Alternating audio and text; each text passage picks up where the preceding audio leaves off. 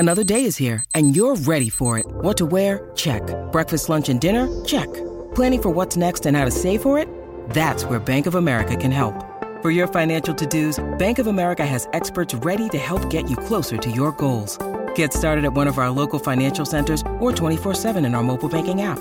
Find a location near you at bankofamerica.com/talktous. What would you like the power to do? Mobile banking requires downloading the app and is only available for select devices. Message and data rates may apply. Bank of America N.A., member FDIC.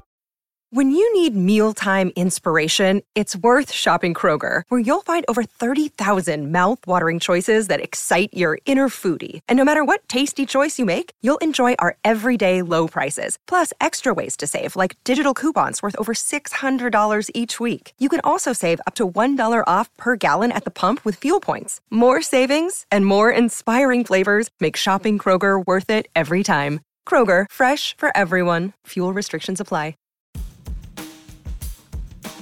Thanks for listening to the latest Football Digest podcast, available on all podcast platforms. Subscribe now through Spotify, Apple Podcasts, Acast, or wherever you get your podcasts from, so you don't miss a single episode.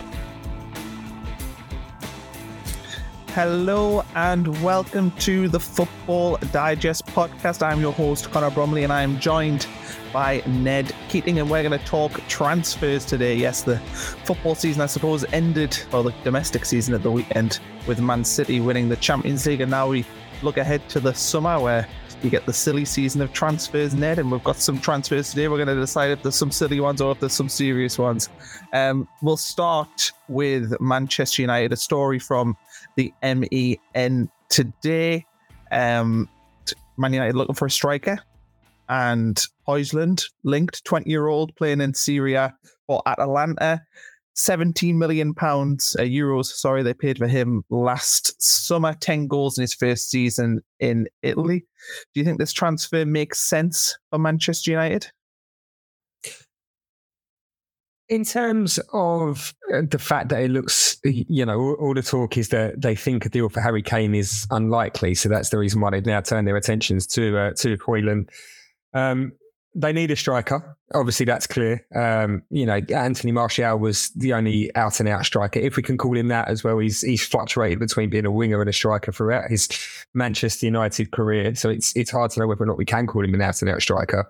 But he is the only one that was on the books for them last season. I know they brought in Wout Weghorst, but let's be honest, that was never going to be something that long-term Manchester United were going to be interested in. I think that was kind of needs must after getting rid of Cristiano Ronaldo before the World Cup, just before the World Cup, that they needed bodies in the squad, and Wout Weghorst was just that. But now we've come to the summer.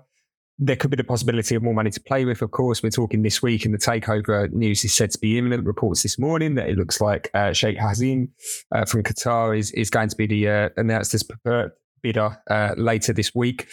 And so, of course, then that might bring with it more money. And, of course, more money means that they are now actually in the market for a striker that they can sign permanently, rather than obviously with Weghorst signing him on loan from Burnley in January. He does fit, I think, the profile for where Manchester United want to go and the direction of travel that they're going in. I think they're trying to build not so much a dynasty, but you look at kind of how Arsenal, you compare it to them, the players that Arsenal try to buy, especially in recent windows, these young players, talented players that have shown glimpses, but their potential is still yet to come. So they're kind of almost investing in their future a little bit. And I think Man United might be wanting to follow that path a bit as well. Try to build a team that can be around, not for one cycle, but 2 or 3 cycles as well. So we're talking, players that could be around for 10 years. Again, going back to Harry Kane, he's, 29, he's 30 next month as well. He's not that player that's going to be around for those 3, 4, 5 cycles. Hojlund could well be. And as you said there, 20 years old, he fits that profile of young, exciting, talented players from across Europe that just maybe can stick around for 10 years or so. And really kind of, almost go back to those Fergie eras for United. I know they're trying hard not to hark back to those, but he's a player that can be around there for the long haul. It's not like a kind of stopgap, which perhaps Kane would be, again, because you might be looking for another striker in 4, 5, 6 years' time to replace Kane. Whereas with Hojlund, you could be looking at your striker for the next 10 to 15 years, again, with what Manchester City were able to achieve last summer by bringing in Erling Haaland. They don't have to worry for that position. All going well, they won't have to worry in that position for a long while. And maybe that's what Man United are looking for with Hojlund. How do you see him fitting in to how they play? I mean, he's 4 caps, 5 goals for Denmark, so it's a high level of play. He's obviously in Serie A at the minute, but do you think he fits into Man United's play style? You touched on the fact that they don't really have out-and-out strikers. Do you see Hojlund being the only option for them this summer, or do you think they'll have to sign another striker on top of that? I think the interesting thing is the way that Manchester United play. They only play with one striker up top, but Hojlund for Atalanta seems to enjoy having players around him. And that's not to say that, your likes of Jadon Sancho, Anthony, Rashford, when they play on the wings, they don't drift inside and they don't offer that support that way. But it's one thing to kind of, to be that central focal point, and especially for a 20-year-old as well. This is the other thing, that this is if he does end up being Manchester United's sole striking signing this summer, again, I think they need more. I don't think they can rely on it. By all accounts, they are looking to move on Anthony Martial, which does mean that they should be in the market for a starting striker and a backup striker. That could be the interesting thing. Maybe Hojlund isn't, the main man to start with, because of course a 20-year-old going to Manchester United and being their leading striker, with potentially that famous number 9 shirt being available for him as well, that's a lot of pressure to put on a relatively young player. So in that respect, yes, you might be right that they could be looking for someone else. But in terms of what he brings, he will have to adjust slightly, I think. But of course, he's at that young age where you can adjust a bit more. You can pick things up potentially a little bit quicker. Bad habits haven't been ingrained. I'm not saying that 30-year-old strikers have bad habits in them, but you know what it's like. It's harder for them to kind of shake them from the system, whereas a 20-year-old, you kind of learn and you still pick it up and you're still playing and trading the game. I think he'll be a good player for the Premier League. I think you're seeing kind of, he likes to play on the show and he's got a good burst of pace as well. And I think that's where the Premier League's going. I think we've gone away from, your kind of big, tall target men strikers that we had maybe 10, 15 years ago in the Premier League. I know Erling Haaland maybe is a little bit of a throwback towards that as well, but Haaland has that turn of pace that he can get past someone and play on the shoulder and kind of beat the defenders that way. And I think that's what Hojlund would bring to Manchester United, that pace, that ability to beat the defender, bear down and go and hopefully fire it home. Okay, we'll move on now. Still sticking at Manchester United, but David De Gea has been linked also on the MEN this morning, although I think pretty much everywhere's covering this, but Saudi Arabia apparently interested in adding some older players to the already older league. Apparently United interested in a new goalkeeper, so it would make sense for De Gea to leave, but also Man United are apparently in contract talks with De Gea, seemingly going to be maybe a lower amount of money. I think he's one of the highest paid players there. At the moment, to me, from the outside looking in, I think it makes sense for Manchester United to move on from David De Gea and start afresh with a new goalkeeper. So I'm surprised that they are in contract talks with him. But do you see De Gea moving to Saudi Arabia, or do you think he sticks around as Man United's number 1 / number 2 next year?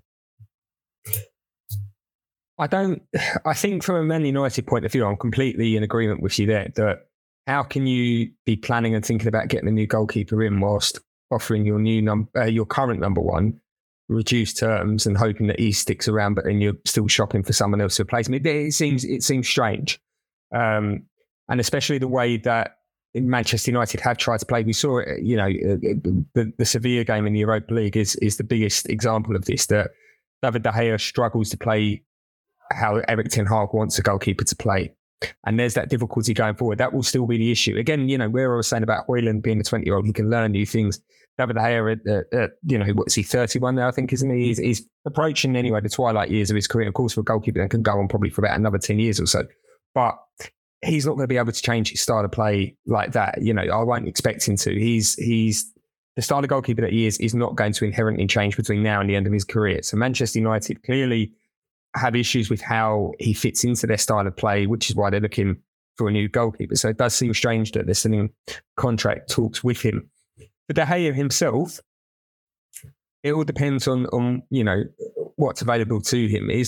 Are there clubs in Europe that are on the lookout for a goalkeeper? Real Madrid have got Thibaut Courtois tied down. Atletico Madrid have Jan Oblak. Barcelona have Ter Stegen still there as well. So that's a return to Spain ruled out. There are occasional murmurings that PSG and Gianluigi Donnarumma that, he's had to come out and quell talk that he might want to leave in the summer as well. Maybe that might be the only other European destination you could see for De Gea going to. in terms of if he was to stay in Europe. So, of course, if he doesn't stay in Europe, as you said there, Saudi Arabia then becomes the number one destination. The money that they're I'd say, chucking at players. We kind of go through these cycles, don't we, in terms of retirement leagues. I'll be harsh and I will call them retirement leagues because the players, as you said, they're of a certain age, they're at a certain stage in their career, and it's normally towards the end of it. We had it with China a few years back where they were just chucking loads of money and getting loads of players in. Previously with the MLS as well, which is quite funny because maybe we're coming back into that stage of the MLS because Lionel Messi's going out there looking to Miami. Maybe we're getting back into that stage as well, that they'll start attracting some big name players at the end of their career. But for sure, if you're not moving into Europe, then the next best chance for De Gea of getting the money that he seemingly wants. Because again, if there are these contract negotiations going on with Manchester United, and they have been for some months, and we're still sat here now with, probably less than 3 weeks to go until his contract actually expires, well, then that tells you that there's a big disparity in what Manchester United are offering and what David De Gea wants. And in terms of what I've just listed there, there's not really any club in Europe that could offer that money that are on the lookout for a goalkeeper, which then leaves him perhaps with that only option of moving to Saudi Arabia. Well, we'll jump now to Chelsea. So you'll have to bear with us here because there's a lot of things happening at Chelsea, certainly in terms of players they're getting rid of. So Chelsea are apparently expecting to offload at least 10 players this summer. And I'll run through the names of players that are being linked away. So you've got Kepa, Edouard Mendy, Cesar Azpilicueta, Kovacic, Conor Gallagher, Ruben Loftus-Cheek, Mason Mount, Christian Pulisic, Hakim Ziyech, Pierre-Emerick Aubameyang, Ethan Ampadu, Callum Hudson-Odoi, Baba Rahman. You've also got the Romelu Lukaku situation. A huge squad. We knew that last season when they just decided to buy everyone. They've got players like Nkunku coming in as well this summer. What happens with Chelsea? Do all these players go, and are they in a really bad selling position because everyone knows they have to get rid of players? For me, I look at that, and if I'm, say, Newcastle United, who are, wanting to buy players for the Champions League, do they look at players like, Callum Hudson-Odoi, Conor Gallagher, and go, we can maybe get 2 English players very cheap there, and they'll help with our Champions League quotas? Do you think Chelsea, by having this information out there and making it so obvious that they need to get rid of players, do you think they're weakening their position in the transfer market?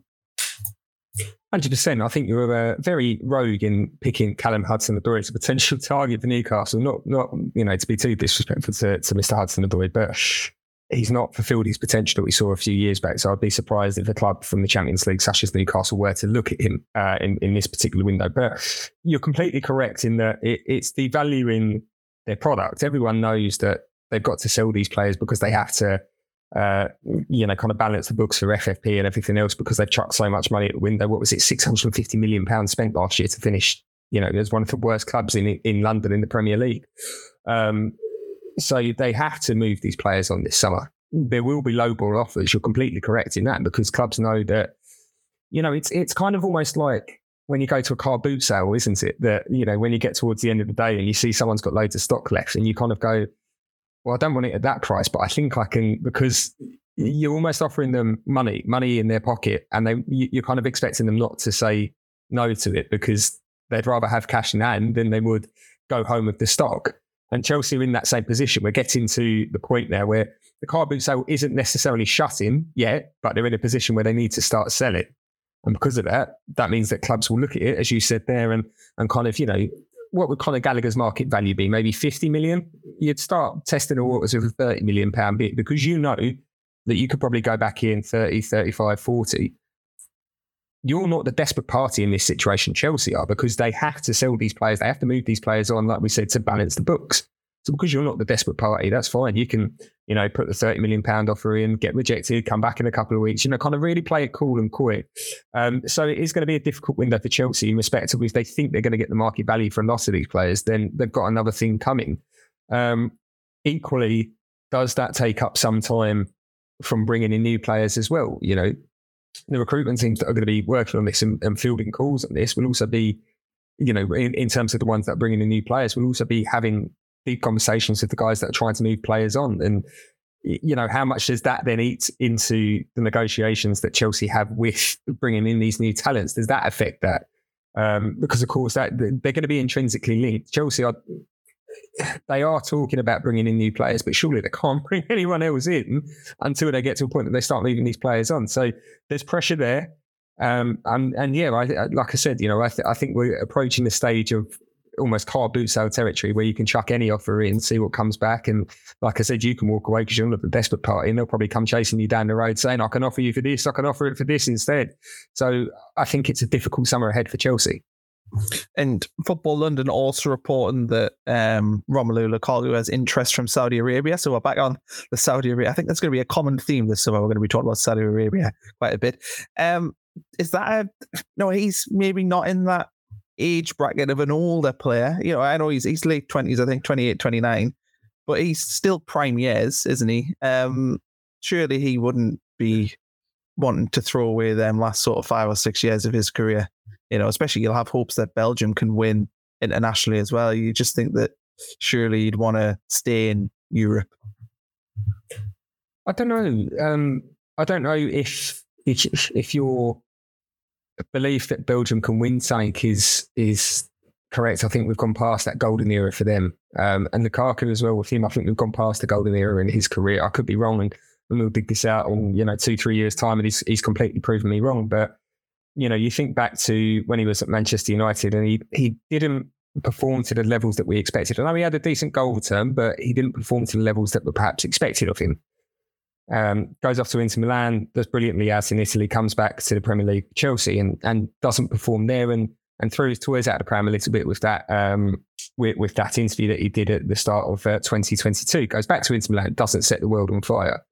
We're only looking at perhaps a 2-season window in the last 5, 6, 7 seasons where Lukaku's actually performed anywhere near to the potential that he has and he had shown earlier on in his career.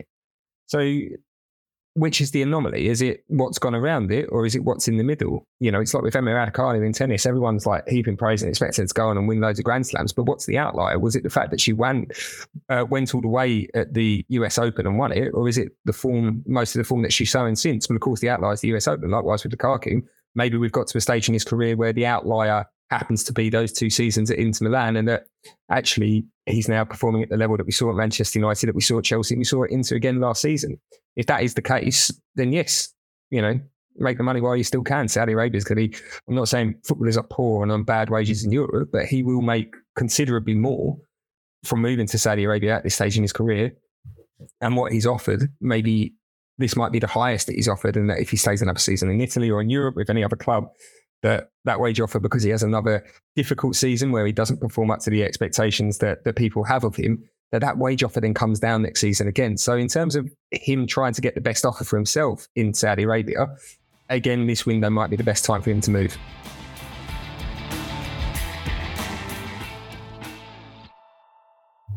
Which of these players, last one on Chelsea, which of these players do you think will be the biggest loss for them? I mean, Mason Mount is the obvious one to me that sticks out, but if Chelsea can't pay him what he wants and somebody else is paying, say, £80 million for him and then giving him the contract he wants, it's a big pay for a player that's not had a great year. And maybe Chelsea, in my opinion, could actually benefit from that sale. Controversial maybe, but that's where I kind of sit in that. But is there any players there that you look at and say that would be a mistake to get rid of them? Mason Mount's a confusing one for me because I don't know where he sits as a player. Is he a central midfielder? He's not big enough or strong enough yet. Is he a winger? He's not quick enough. Is he a 10? I don't think he's clever enough. So I don't know if he'll be a big loss for Chelsea. I think the biggest loss is that I think he listed both goalkeepers there. Am I right in saying that he listed both Kepa and Edouard Mendy? Yes, they're both on the list. It's probably bad for me to say this because if you lose both of them, then of course that's a bad thing. I don't expect Chelsea to be that silly and to let both goalkeepers go out, because then of course you have to rush around trying to bring a new goalkeeper in. Maybe Mount is in terms of that list. In terms of, again, going back to the potential, the one that perhaps has the most to kind of grow in that squad. Players like Ziyech and Pulisic, they've not, again, shown enough glimpses of what they're able to produce or what we thought they would be able to produce when they came across to the Premier League. And they've been linked with exits in enough windows, and they've never nailed down a first team starting spot. And I think, again, going back to Mason Mount, as much as I'm a little bit confused over what he is as a footballer and where he fits in on the pitch, because he has been starting for Chelsea in those positions at a variety of different positions. He's probably the most senior first teamer on that list, the one who's like regularly playing week in, week out, and has been a key part of Frank Lampard's plans, Thomas Tuchel's plans, Graham Potter's plans, and then Frank Lampard a little bit again briefly before obviously suffering the injury as well at the end of this season prematurely. So from a regular starter point of view, I would agree with you perhaps on that side of Mount. Again, the reason why these guys have all been linked is because they've probably got to that stage where they've weighed it up and gone, can we survive without them, and will they bring us in the money that we need to balance the books? And that's clearly the decision that they come to on Mason Mount. Okay, we're going to switch now to Kylian Mbappe. 1 year left on his contract. He had an option for a third year, which he's not taking up. Told PSG he wants to leave. Everyone is looking at Real Madrid, I think, at this point. But Real Madrid have already said this summer that they're not going to sign him this summer. So there's a lot to take in there. But Mirror Football are reporting that PSG do not want to lose him on a free transfer, which obviously means they have to sell him this summer or in January. You'd think this summer makes more sense. Could a Premier League team make a move, Ned? Do you think there's a chance that we could see, I don't know, we're talking about Man United needing a striker. Could Man United go, well, maybe we'll make that move there? You think Man City doesn't make sense because they've got Hojlund? Liverpool don't have Champions League football next year. Feels to me like there isn't an obvious Premier League option, but do you think that, is there more than just Real Madrid out there for Kylian Mbappe? Saudi Arabia. I told you we'd be talking about them for quite a lot this summer. But in all seriousness, I'm about to say all seriousness, I was going to suggest a swap deal between Harry Kane and Kylian Mbappe as well. But I think I'm definitely living on cloud cuckoo land if that was to ever materialise. Why would these clubs move for him this summer, though? Like, this is the thing now, isn't it? That you know that his contract's going to tick down. He wants to leave. You wouldn't necessarily go in for him. But it's and again, if you were to go in for him, you're going for a lowball offer, which no doubt PSG will go, that's not his value, we're not selling him, and be quite stubborn. Kylian Mbappe may want to move this summer. I don't think he's going to get there.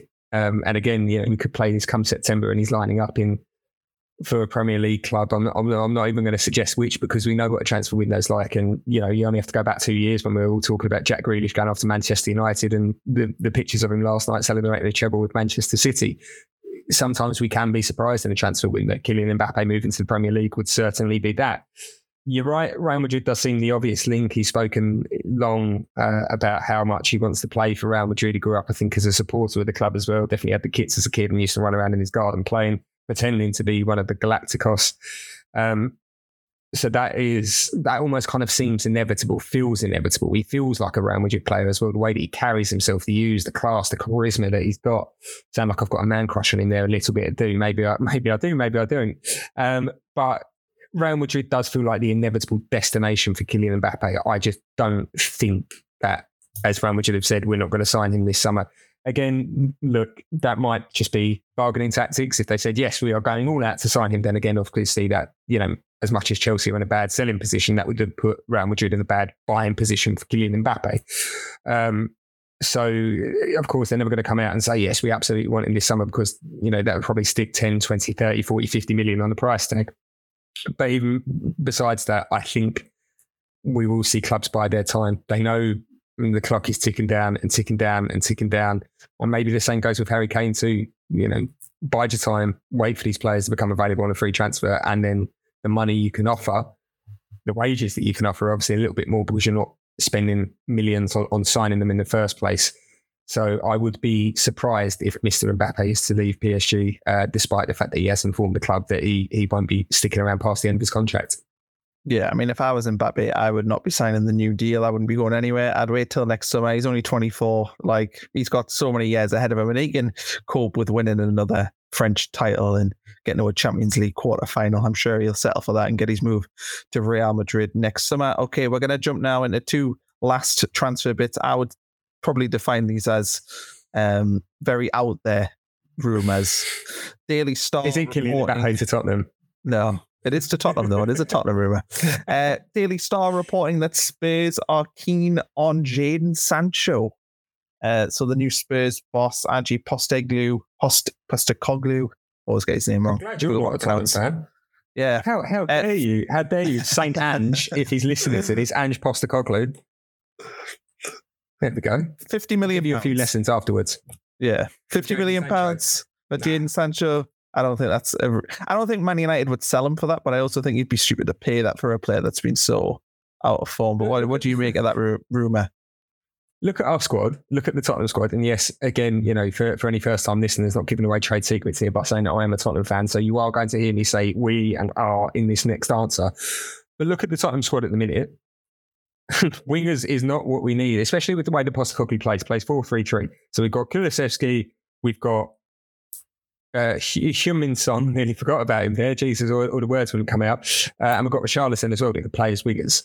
I look for the rest of that squad. That is not a position that I am thinking about needing to sign immediately. That is probably priority number 5 on the list at this point. Ahead of that, new goalkeeper, absolutely certain. That's the big one for Tottenham this summer. Probably new defenders, definitely a new left back. The concern is about right back as well on that front. Do we have the defensive right backs that we need for Postecoglou playing 4-3-3 normally? Ordinarily, that would probably need a new central midfielder as well. So to spend 50 million on a player who hasn't, again, another one that hasn't fulfilled his potential in the Premier League yet. We know that Jadon Sancho has shown glimpses of it for Man United, but to spend 50 million on a player that hasn't fulfilled his potential in the Premier League and in a position where I think we're already quite well covered, given how the new manager wants to play, it's not one that I would expect to see done this summer. I'd be surprised on all accounts there. As you said as well, Manchester United probably wouldn't want to sell him for £50 million. So, and for them as well, it then the squad depth that he provides for them is quite nice at the minute as well, I think. You can have him as not as your starting winger, but as a kind of, someone's a kind of when you start rotating the squad as well. I think it's a nice option to have Jadon Sancho in the squad. And if he was to leave, then that would probably put Man United in the market for a winger when they wouldn't need one this summer otherwise. So I think from all areas concerned, even for Jadon Sancho, would he get into that Tottenham squad? You'd hope Son Heung-min returns to the form that he's shown previously, that last year was just a blip in terms of his goal scoring. But does Jadon Sancho start ahead of Kulusevski? Does he start ahead of Son? In my mind, no. So he moves to Tottenham, he moves sideways. He probably obviously drops down because he'd be out of European football. But in terms of his status within the squad, I would say he would move sideways. He wouldn't be a starter at Tottenham. He's not a starter at Manchester United. Manchester United would then have to go in the market for a winger to add to their squad depth and keep it as big as it currently is. And Tottenham would be splashing money on a position that they don't need to necessarily strengthen in at the minute. And there's, like I said, there's probably 5 or 6 other positions where they need to sign players. So I would be surprised if this one is done this summer. Yeah, well, we'll say that one's been debunked. I would say that's not going to happen, is it? I think I've debunked most of them. Yeah, I think you have. But that one, I mean, I don't think that's going to happen. Last one, again. This one, I think initially when I read it, I thought no. But then when I thought about it, I thought maybe. The Daily Express are reporting that Man United could jump in to sign Arsenal defender William Saliba. 12 months left on his contract. That contract has been reportedly signed, not signed, not signed, not signed, not signed. So that there's clearly issues there in negotiating that deal.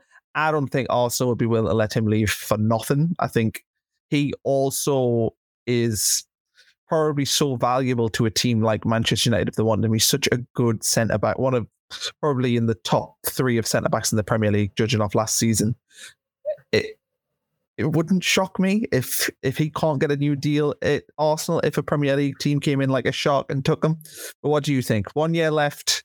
Could Man United jump in for William Saliba, or do you think that's again a maybe at the Jadon Sancho Spurs level of not likely to happen? I think it's not likely to happen, but not through a want to try from Manchester United. I think they're going to have plenty of competition for it. You think about Real Madrid's central defenders, and aside from Eder Militao, they're all approaching the wrong side of 30, aren't they? The other starters at least anyway. and he could definitely do the job for them. Barcelona, if they're able to balance the books and get back to where they are, and kind of being an attractive proposition again, I'm sure they wouldn't say no to a player of Saliba's caliber. Paris Saint-Germain would love to sign more French players. I think that's where they're looking for as well, isn't it, this summer, that they're kind of changing tactics a little bit, trying to get young French players in. I know Saliba's probably a little bit older than some of the others that they're looking at, but again, young Frenchman who you could build a defence around for the next 10 to 12 years, they wouldn't say no to that either. I don't suspect for a second that Manchester City, if they could hear a player of Saliba's calibre is available on a free transfer, that they'll go, no, we'll sit this one out, boys, don't worry. I'm sure they'd be happy to have someone of him on the books. And Newcastle as well. We don't know where we'll be sitting this time next year with Newcastle. If they continue the trajectory that they've had, they'll be the treble winners this time. If they go from relegation battle last season to top four, and then if they carry that on, they could be the treble winners this time next season. I am laughing and joking as I say that to anyone listening to this podcast. Teasing me because he knows I'm a Sunderland fan. There's a couple of times he said little things about Newcastle being very good or having potential, and I bit my tongue, but I can't there. If Newcastle win the treble next year, I think I don't think I could leave the house for a year. It's like Gary Lineker. No, I think I just wouldn't ever talk to anyone for a year. I think I'd just go for a full personal blackout.